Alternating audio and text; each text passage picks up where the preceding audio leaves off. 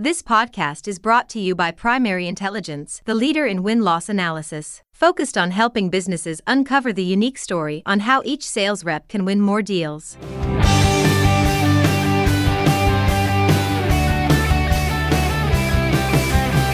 Hey everyone, and thanks for joining me on another rousing edition of Sales Intelligence Weekly, brought to you by Primary Intelligence. I'm Ryan Queller.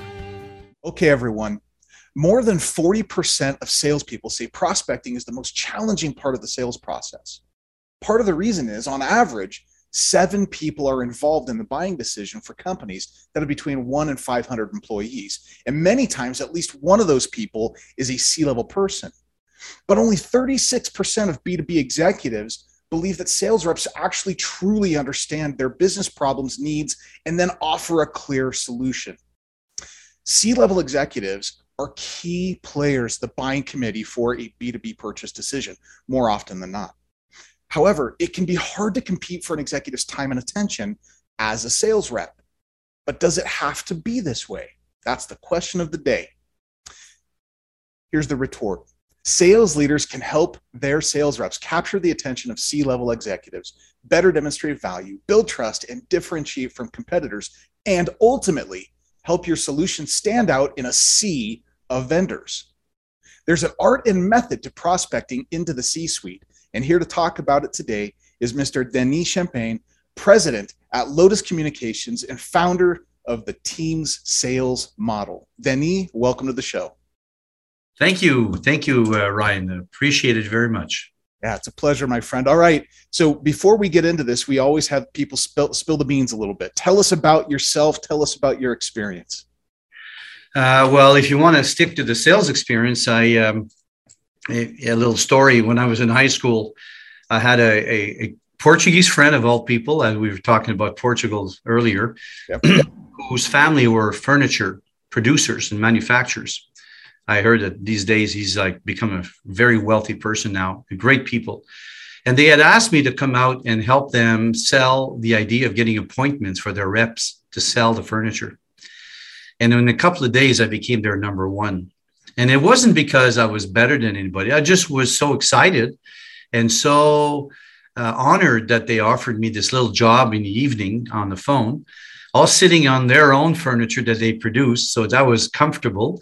And it was a lot of fun. And I just remember how rewarding it was to work with some people in a team and achieve objectives for a company that provided value to their clients. And that was kind of my initial kind of crux or introduction to selling.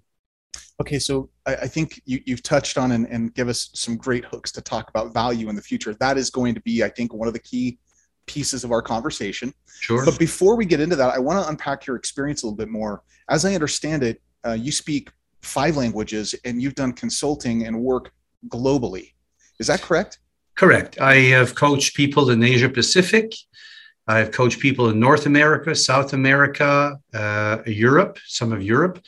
And I'm just about to start again with 4 reps in South America, in Portugal, in Sao Paulo, in Chile, in Bogota, in Mexico. So yeah, it's I speak more fluently English, French, and Spanish, and I get along fairly well in Italian because of that. And my German is probably my weakest, but I have a German friend partner right now, so I'm given the grace of a couple of words, sentences here and there. So yeah, I think the pandemic has helped me a lot in that respect to get international with my coaching, which can be done very well off the Zoom or video conference. I know, it's amazing. The technology these days, allowing people to reach in ways is just amazing. And in fact, that's probably one of the things that's changed most in sales process as well, this digital transformation. And we'll get to that as well. But tell me this.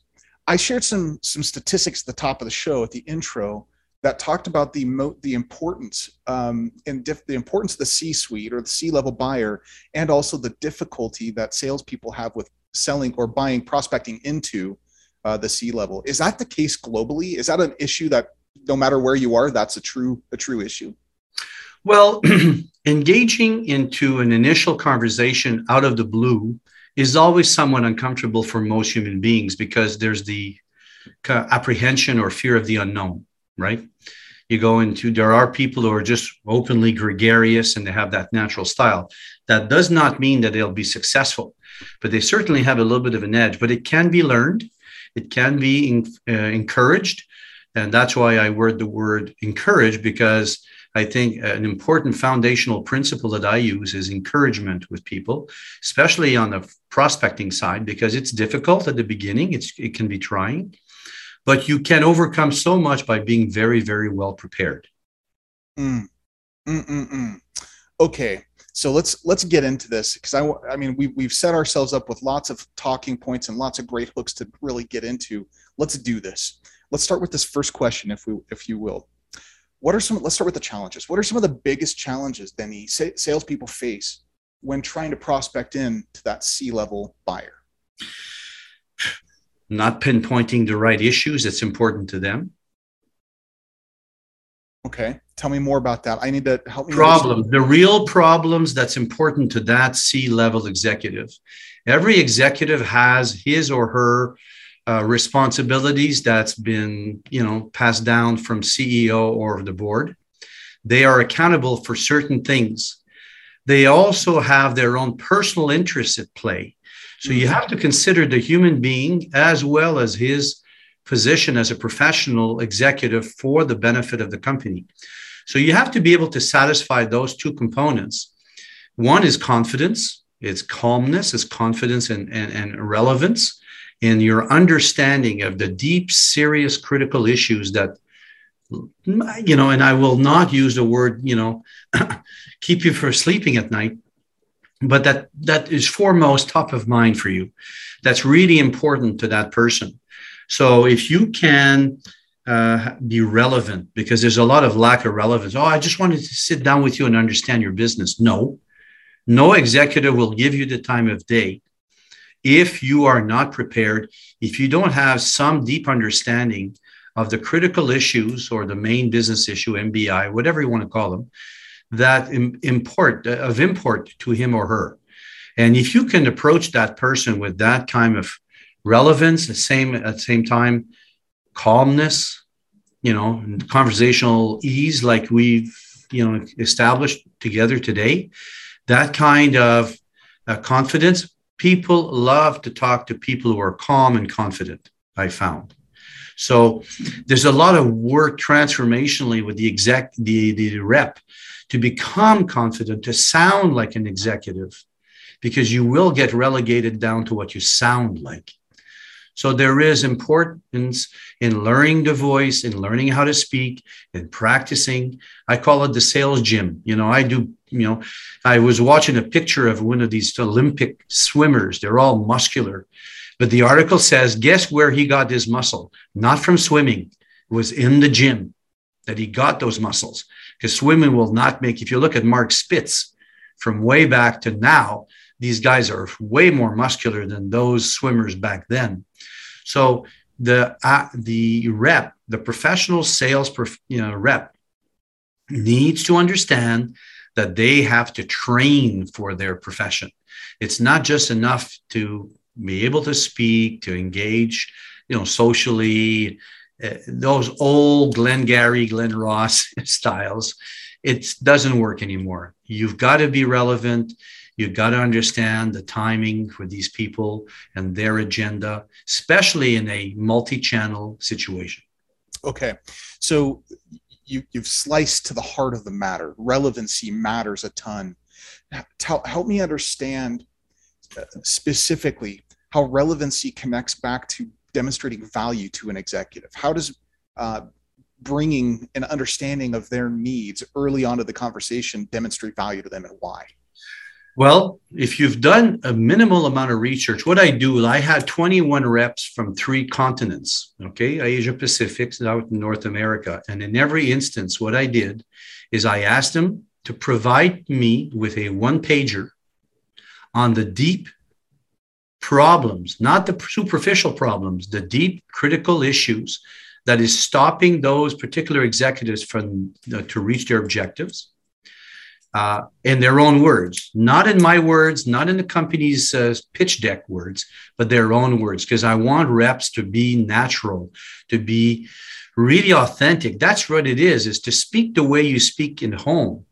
You know, when you date someone the first day, you sound more smarter. And as you get more comfortable, there's another kind of lingo that's kind of being expressed. Same thing when you've got a client. At the beginning, you try to stay formal. And then as you go, you start getting a little bit more like rough and fun and just relaxed. And you start changing your words and your verbs. Well, start with those verbs and those words at the beginning. Like, just be yourself. People are not stupid. They can tell by the way you speak if you're comfortable or not. They can tell. Don't underestimate the intelligence of your executives, especially C-suite. They get called by some smart cookies. So if you're not on the edge, if you're not on, like in the zone correctly, they can tell. They can tell that you're being wishy-washy. So become comfortable. So practice that. Practice that and practice that again. I mean, LeBron James, is he not practicing every day? I would assume he does. I would assume. Why shouldn't we? Right? Yeah. It's fallacy. It's disheartening to see people assume that just because you have a good voice does matter a lot more than we think, and to have that kind of discourse, that narrative that really matters to those people, and get away with it just because you're trying to be an actor. Be yourself. People like people to be yourself because they'll be able to tell anyway in the future. This discontinuance between, or this dissonance between what you sound at the beginning and, be yourself. So I think that executives really appreciate when you're just down to earth and even talk about children. When I prospect, and I still prospect because I have a small contract as VP. And, I asked him, how's life? How have you been? Like, just how have you been? They go, yeah, well, because they realize I'm just relaxed. So they'll relax. Yeah. And when I had my own call center, a gentleman who I was doing fundraising for charity at the time, and the gentleman said to me, your prospect's reaction is your attitude. And I said, holy moly, that is powerful. That indissociability or inseparability between your environment and yourself. So what's going on right now in your sales results is what's going on inside of you. Okay, so this idea of the authentic. I've read books about authenticity. Gary Vaynerchuk wrote that book, The Thank You Economy, and he talks about authenticity in that. Authenticity is a real thing, but I want to back up a little bit. You mentioned connecting with and understanding both the executive, like the persona of the C-level in whatever business vertical that we're talking about, and also the person. And the two are not necessarily the same thing. The persona is not the person, right? So, okay, there's something that's really important here. You're talking about authenticity to the person, but how do we enter the conversation to pay due respect to the persona of the business problems to drive confidence and trust? Good question. Well, it's got to start with the persona because he's there for a role. He's not there for socializing.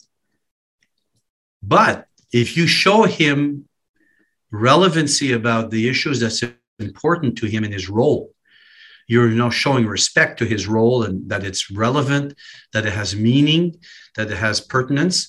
And then you can relax and at the same time say, but you and I know that we're doing our job, but we can still be comfortable. And that's where the maturity, the conversational maturity, the individual maturity of the people engaging can flourish forward and, become much more of what I call a wonderful fragrance, a wonderful essence about each other, that we get it. We had to do this job, but we're also relaxed and we're confident that we can, hold a conversation and see where it takes us, and if you brought up real things that are like bang on their issues, they'll say, yeah, because my objective is always to get the next step is a 15 to 20 minute conversation.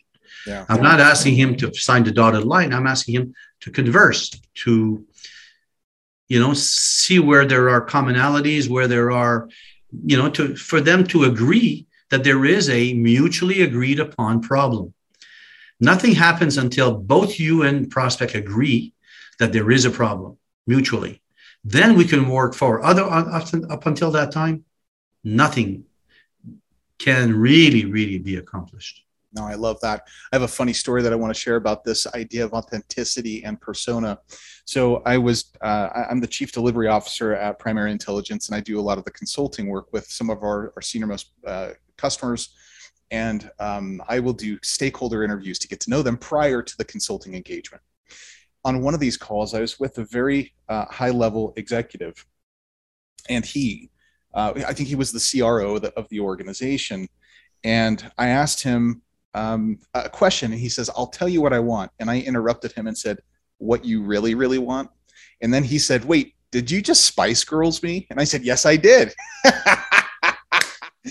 and we all of whatever walls, whatever barriers were up at that point just came down. They were gone. And we were just human beings talking to find what the actual issue is. All of the stiffness, any kind of concerns that, somebody's trying to gain an angle was removed. Now, that was the beginning. I still had to prove my value. I had to prove my ability to be at the table and my right to be there.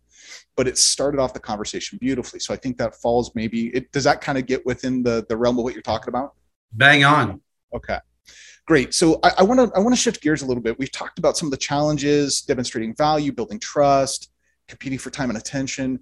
I want to get a little bit into change. How has prospecting changed over the years? Well, the relationship we have with the idea of it, like access to information is the one thing. So, in 1985, in a call center with a brochure, you drop off a brochure, that's all they got. Where will they go for alternative solutions or sources of information? Unless they have access to an archive gallery somewhere where there is a plethora of publications in that industry, that you're talking like the older version of what a real database today is, or a Google. There was none. So they would reply and rely on the veracity and the quantity and quality of information that's in front of them. So all you had to do is to be persistent, and if you have any grace, to continue the relationship with the person, and you would end up getting the deal. In 2022, buyers or the buyer committee, or whatever you want to call it, the entity is probably at 60 to 70% of its journey into buying before they probably engage with you. You think that you're that early?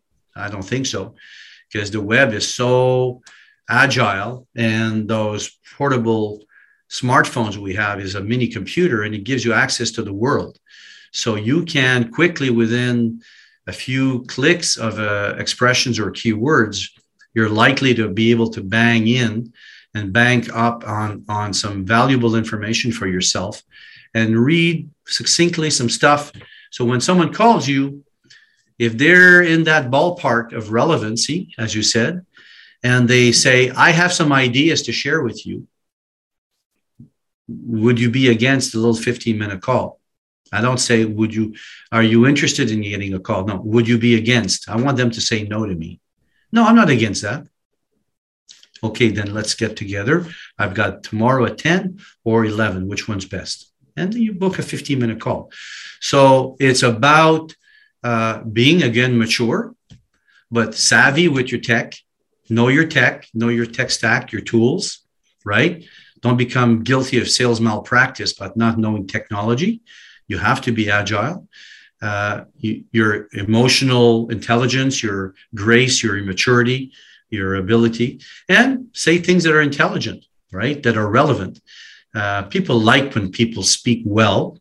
I mean, one of the criteria, I remember a survey that was produced many, many years ago, a couple of decades ago, that said the two most important key to success is speak well and write well. So I want to unpack something you just said for a minute ago. Benny, it was sales malpractice. Don't commit sales malpractice. I need you to help me unpack that a little bit more. I mean, this is Sales Intelligence Weekly, and I have an assumption of where you're going to go, but I really want to understand your perception around this and why that's so important to not practice sales malpractice. Well, first of all, is not to base yourself on previous decades of sales success. Preach, brother. Let's go. Right. Yeah. So, I'm in an age bracket where I'm a real boomer, but I also learned most of what I've learned in the last few years has been from people in their 30s, 40s, who are brilliant young professionals in sales, who understand things that I probably don't understand. I very much appreciate the millennials' viewpoint, the worldview of relevance and caring for the environment and, ESG, as governance and sustainability. And there is a community concept to that.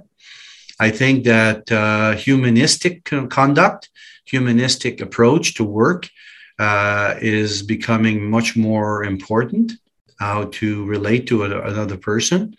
And that, the executive assistant, the virtual assistant, the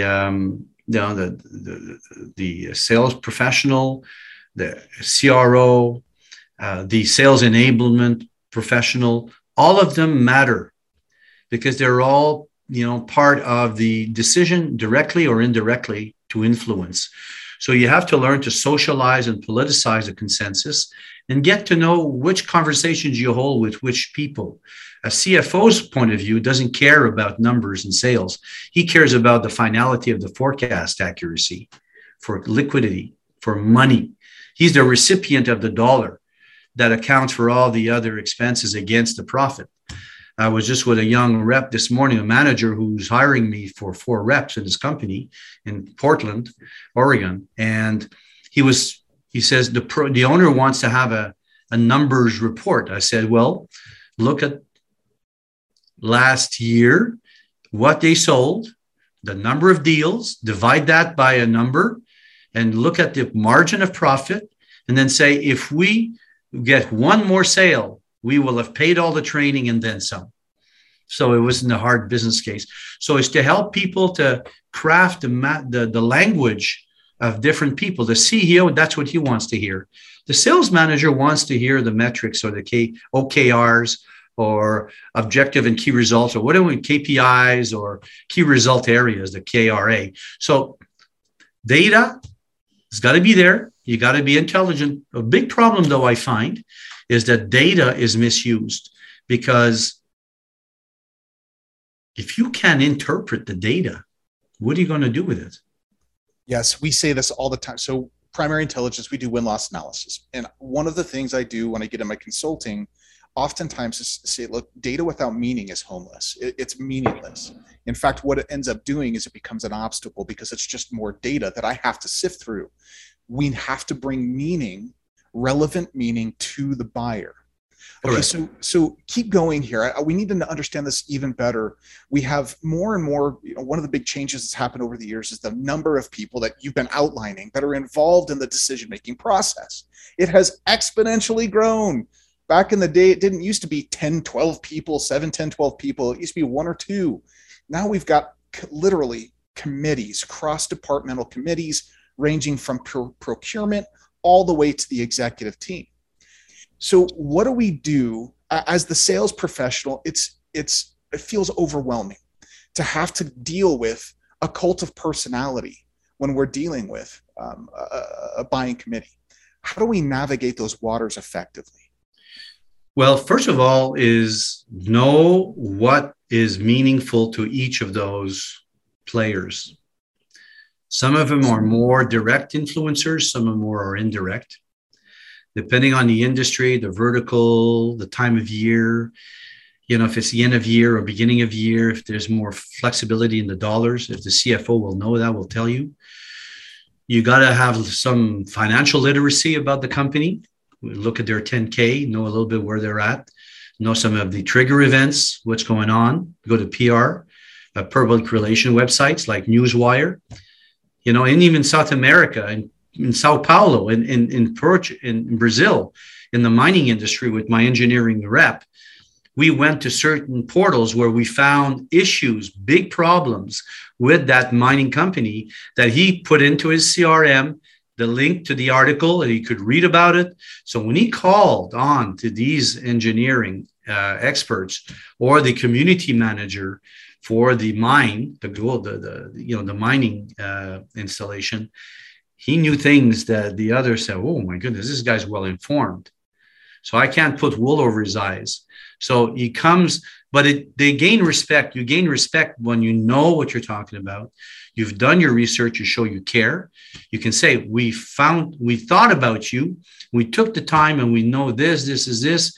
Is this still a problem? Or is this still a challenge? They may not have any challenge. It shows that you're really a professional. Mm. The other thing is data.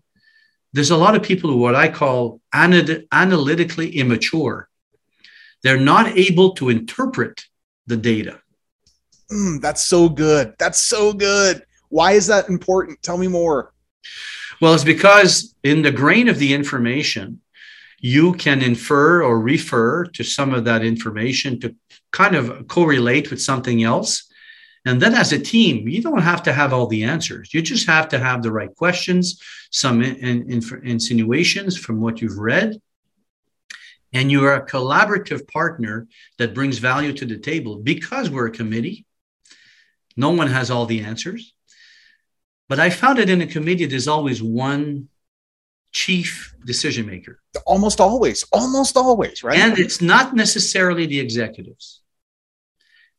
He has or she has under him or her a powerful person who's been there for a long time, who's been through the gutter and back and know the stuff.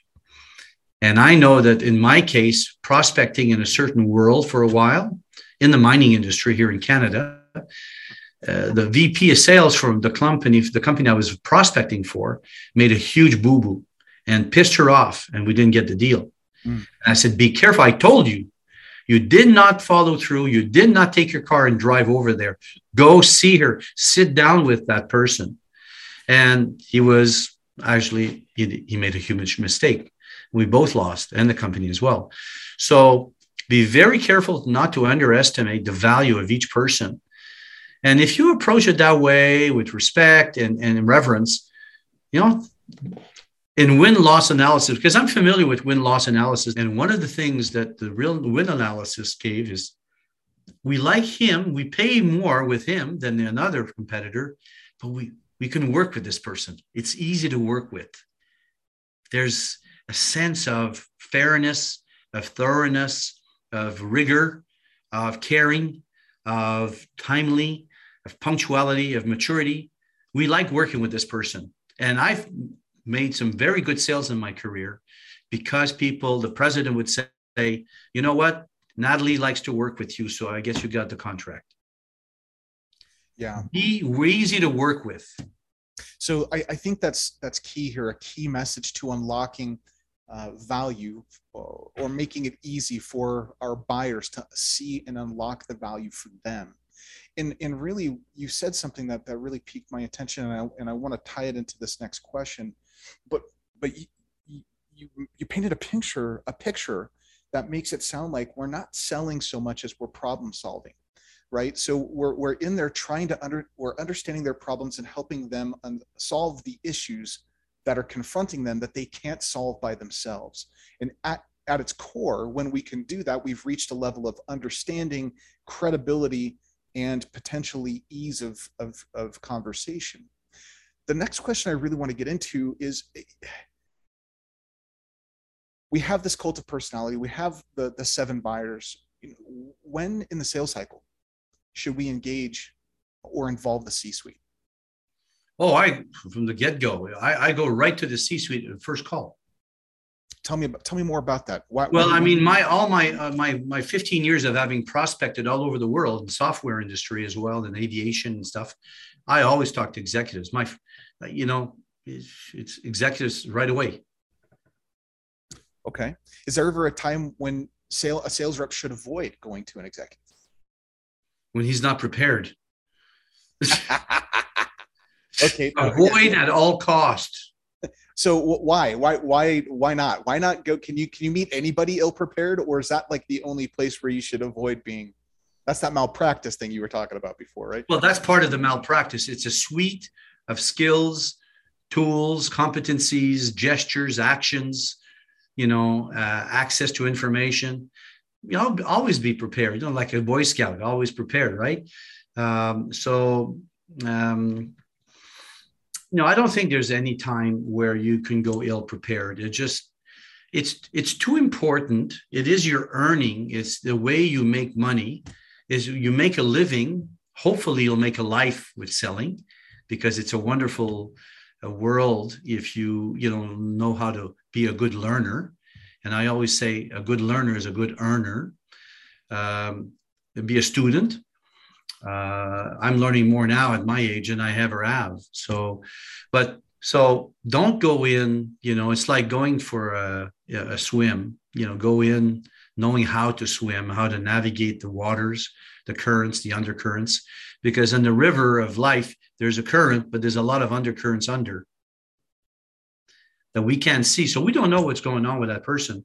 So if you come prepared and you're confident, again, in the 80s, 70s, 90s, we could wing it just by becoming, we were very good, but not anymore, just because people are now working, even executives are working from home. I had a senior executive VP once, and he had a baby in his hand as I was talking to him, right? So you got to be flexible. You got to be, adaptable. You got to be a chameleon. You've got to be able to navigate those uncertainties and just go with the flow. And, as long as you're a decent, caring professional in your work, you want to help the company achieve their outcomes. But if you are a good problem solver, I would say first become a good problem finder. So that's why in the beginning, the problem. If you knew a company had exactly a specific problem, and you knew for sure someone gave you the insides, information, and you were to call, how would you feel about it when you called? You'd be happy. You'd be calm. You got to be controlling yourself because you're too excited, because you know exactly their problem, right? So go with that expectation, but prepare yourself for it. You talked about my racing and cycling. Well, I had an Olympic coach and I trained 6 days a week. When I came to a race, do you think I was that nervous? Not a whole lot. I was prepared. Whatever happened in the peloton, they attacked. I followed the attack. I could stay within that little peloton at the beginning, at the front. They attacked and they would, shoot up to 30 miles an hour. I was there, right?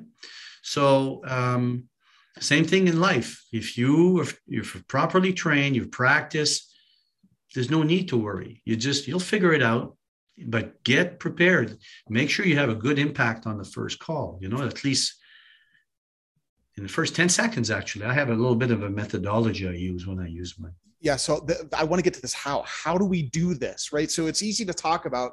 And there's a saying that a friend of mine says, says easy, does hard. Right. So tell me a little bit about this. How can you actually help build sales reps' confidence to prepare them to speak to the C-suite? How do you do this? Well, they call me. Let's go, Denis. Well, it's because I love helping, especially the young reps. Like I really get a lot of satisfaction of seeing the youth really take our profession to another level. So for sure, I know I can help them, but I practiced it because I remember even in the 80s, I used to put a watch, with the tick-tock seconds. I would remove it from my wrist. I don't wear it anymore. Even my wedding band, I don't wear. I don't want to wear anything now anymore. But I used to when I got on the phone in a transactional selling over the phone in a call center I owned, I would focus all my energy for the first 10 seconds on eliciting the right response from the person. And then I would kind of open up and go right to the heart and core of the pretext or reason for my calling. But my biggest focus was getting that attention. grabbing their attention because they may be looking at something or a computer or a piece of paper, or I get their attention. Once I got the first 7-10 seconds, I got them like they're paying attention to me, then I could flow. And a lot of people don't realize that they're not being heard. Mm. Why do you think they're not being heard? Is it because of, somebody picks up the phone and they're multitasking? Why aren't they being heard? Because they did not follow my methodology. So I'll tell you, it's very simple. And, people can apply it and use it at will. It's there. But when I call someone, they will answer and, I'll say, Mr. Cuellar? They say, yeah. Ryan Cuellar? Yeah. Well, hi, Mr. Cuellar. Dennis for Lotus Communications. How have you been, sir? Very calm like that. Remember, I noticed I mentioned your name 3 times. Mr. Cuellar? Yes. Ryan Cuellar? Yes. Oh, hi, Mr. Cuellar. That's not even 6 seconds. So your name is right away. You pay attention because it's your name. It's never failed me, or very rarely failed me. Did I go beyond, the depth and the length of conversation sometimes for all kinds of reasons beyond or within me? It wasn't successful, but certainly I got their attention. Okay. So that's a tactic that can be used to draw attention. That's step 1. Is there a step 2? I'm assuming there's a step 2, 3, 4, whatever it is. Well, it's again, that's where the art, the culture, cultivating a relationship with person. Not everybody works the same. And I say, how have you been? I don't say, how are you? I've been saying that for 3-4 years now. Now I see these young trainers on LinkedIn who have heard me say it. Maybe they came up with that thought. But for me, it infers that you're concerned about the person from the past, not only in that moment. Isolate. How are you today? No, how have you been? What do you do with your friends when you haven't spoken to them in a few months? How have you been, man? It's been a while. Wow, it's been a while, right? So if you ask someone like that, it kind of psychologically infers or refers to a time behind in the past. So it's like you're creating a length of elasticity of a relationship that it's been a while that we haven't spoken. It's very kind of cognitive, but it certainly has brought people to go, how have I been? Yeah, right? And it causes people to think. So they're engaged.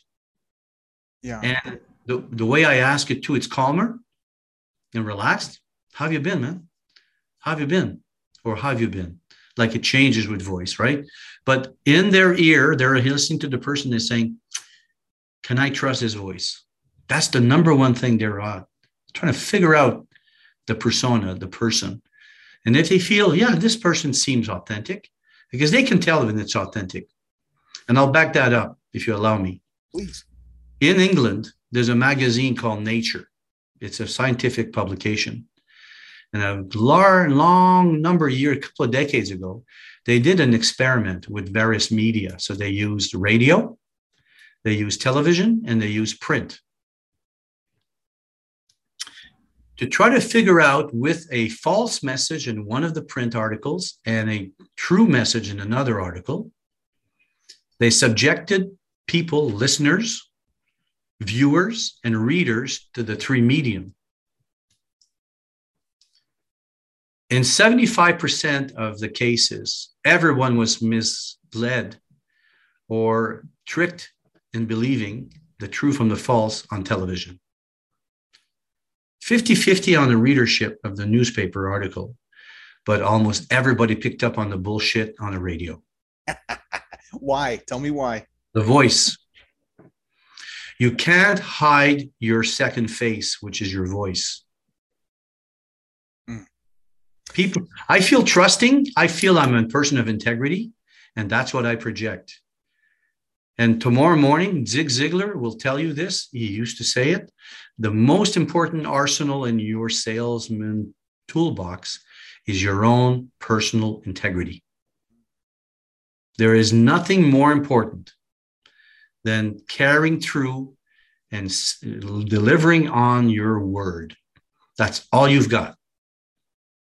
Yeah, my dad used to say, true power comes from making and keeping commitments. If you say a thing and do a thing, that makes you powerful. It's not money. That is what makes you powerful. And today, that's your brand. That's your brand. Even a company's brand is delivering on your promise. Mm. And boy, we can go down a rabbit hole on that discussion, as you know, probably. That's a whole other episode we'll have to do, Denny. So tell me this: why, if we can't hide our second face, why do we try? Why do people even attempt to do it? Because they're insecure about who they are. So this circles back to the preparation that you were talking about. If you want to create self-confidence, do your preparation. Do your preparation. Do not commit the sin of sales malpractice. In my team's model, the number one is the letter T, right? Target. But it's not just targeting your prospect. Target your heart. Target your motivation. Target your intent. Target all of your areas of improvement that needs to be polished. Target yourself first. Why are you in this world of selling? Selling it requires a revival of your own soul, of kind of a transformation of yourself. Who I am now and how I sell now is nothing to do with what I was. And so people can really appreciate and respect someone who sounds. There are people who are amazing salespeople. You listen to them, obviously Zay, but there are a few others that I really trusted just because of their voice and their intent. I know I'm in good hands with that person. I know they'll take care of me, and people love to buy from people who love to sell. And the word selling in Old English means to give, by the way, selan. If you check out the word, the Wikipedia, selan means to give. So giving is there's more giving in selling than taking, as you probably know yourself. You got to give a lot to a client so that they decide, okay, and you keep giving and you keep giving and you keep giving, because that's what's important, is to serve them, give them. Okay. I love this. Let's wrap our conversation around this question, Denis. What's the single best piece of advice that you would give our listeners today on how to give better? Seek a mentor that you admire and learn from him, and then read about it. Why a mentor? Why is a mentor so important? Well, you have eyebrows, but your mentor can see them. Nor can you see the horizon in the distance. But a mentor can see things about you. There's a heart surgeon who sought a mentor, one of his professors at university, and he paid him to come into the operating room and watch him perform a surgery. And he was all confident. It's on TED.com. You can go check it out. I posted it on my LinkedIn profile, so you can go see it. And to his surprise, he thought, geez, I have probably flashing A's, and good notes. And the professor had like 3 pages of errors and mistakes. Just because you've been doing something for a long time doesn't mean you're good at it. You could be doing the wrong thing for 30 years. You didn't know. So I was going to say, I've been married for 23 years. I think my wife could tell you how often I've been doing the wrong thing, pal. So no, I'm picking up what you're laying down there. So I'm not impressed with someone who's been 35 years or 40 years, because I met people who are 4 or 5 years in the world of selling, and they are brilliant, and they have this maturity about them. There are people who are just more mature than others, right? I mean, people I call of middle or high capacity or low capacity. They're all people, but there's different attributes, right, and qualities.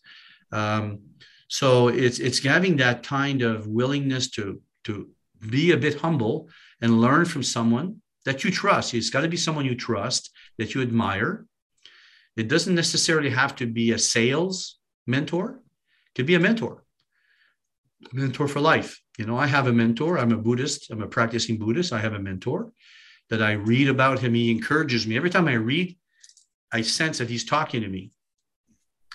And then I learn from people like you, and every day, and trying to ask yourself, what do I need to be changing, and then results hit you, bad or good, and you go, okay, what is that talking? It's talking to me. What do I need to be changing? I'm going through that crisis right now in the last year, personally. So, you hit a certain age bracket, you think a different way. When I was 25, I didn't think. I just didn't think. Just forget thinking, no thinking, just doing, right? But as I grew up, stuff hits you hard. I lost everything 20 years ago. That wakes you up, believe me. Humility and tears and fear, and fears for tears and tears for fears. Tears for fears. Yeah. So, but yeah, life will hit you. So a mentor can help you, can guide you. I mean, in squash as a professional, I had a coach. Why couldn't I have a coach for successful sales? Or, that's why I do what I do, because I want to help, people of all ages. I've helped executives who were corporate that now are on their own as a consultant. They don't know how to prospect. They've never had to. All of a sudden, they're confronted with some of the things that you need. So I help them structure them. My team's model helps them. And I get some wonderful feedback from them and thank yous and stuff. The best thing is they refer me a friend of theirs. That tells me I think I did an okay job with them, and I stay with them as friends and just continue to encourage them. Coaching is a vocation. So find a coach that you admire, that you care for, or that you sense he will care for you. He will take care of you. Denis, you've given us and our listeners a lot to work with. Thank you for sharing your expertise and thinking on the show. Thank you. I appreciate it. And I love to do this. This is going to give me energy and fuel for the rest of the day, for sure. This has been so insightful. So sales leaders, take something you've learned from today's show and apply it to your sales team this month, and let us know how it's impacting your sales and your salespeople, especially your people. And listeners, for more from Primary Intelligence and Lotus Communications, make sure to check out the show notes at primary-intel.com/podcast. And don't forget to subscribe and share so that you never miss an episode. I know nobody would do that. We'll see you next time.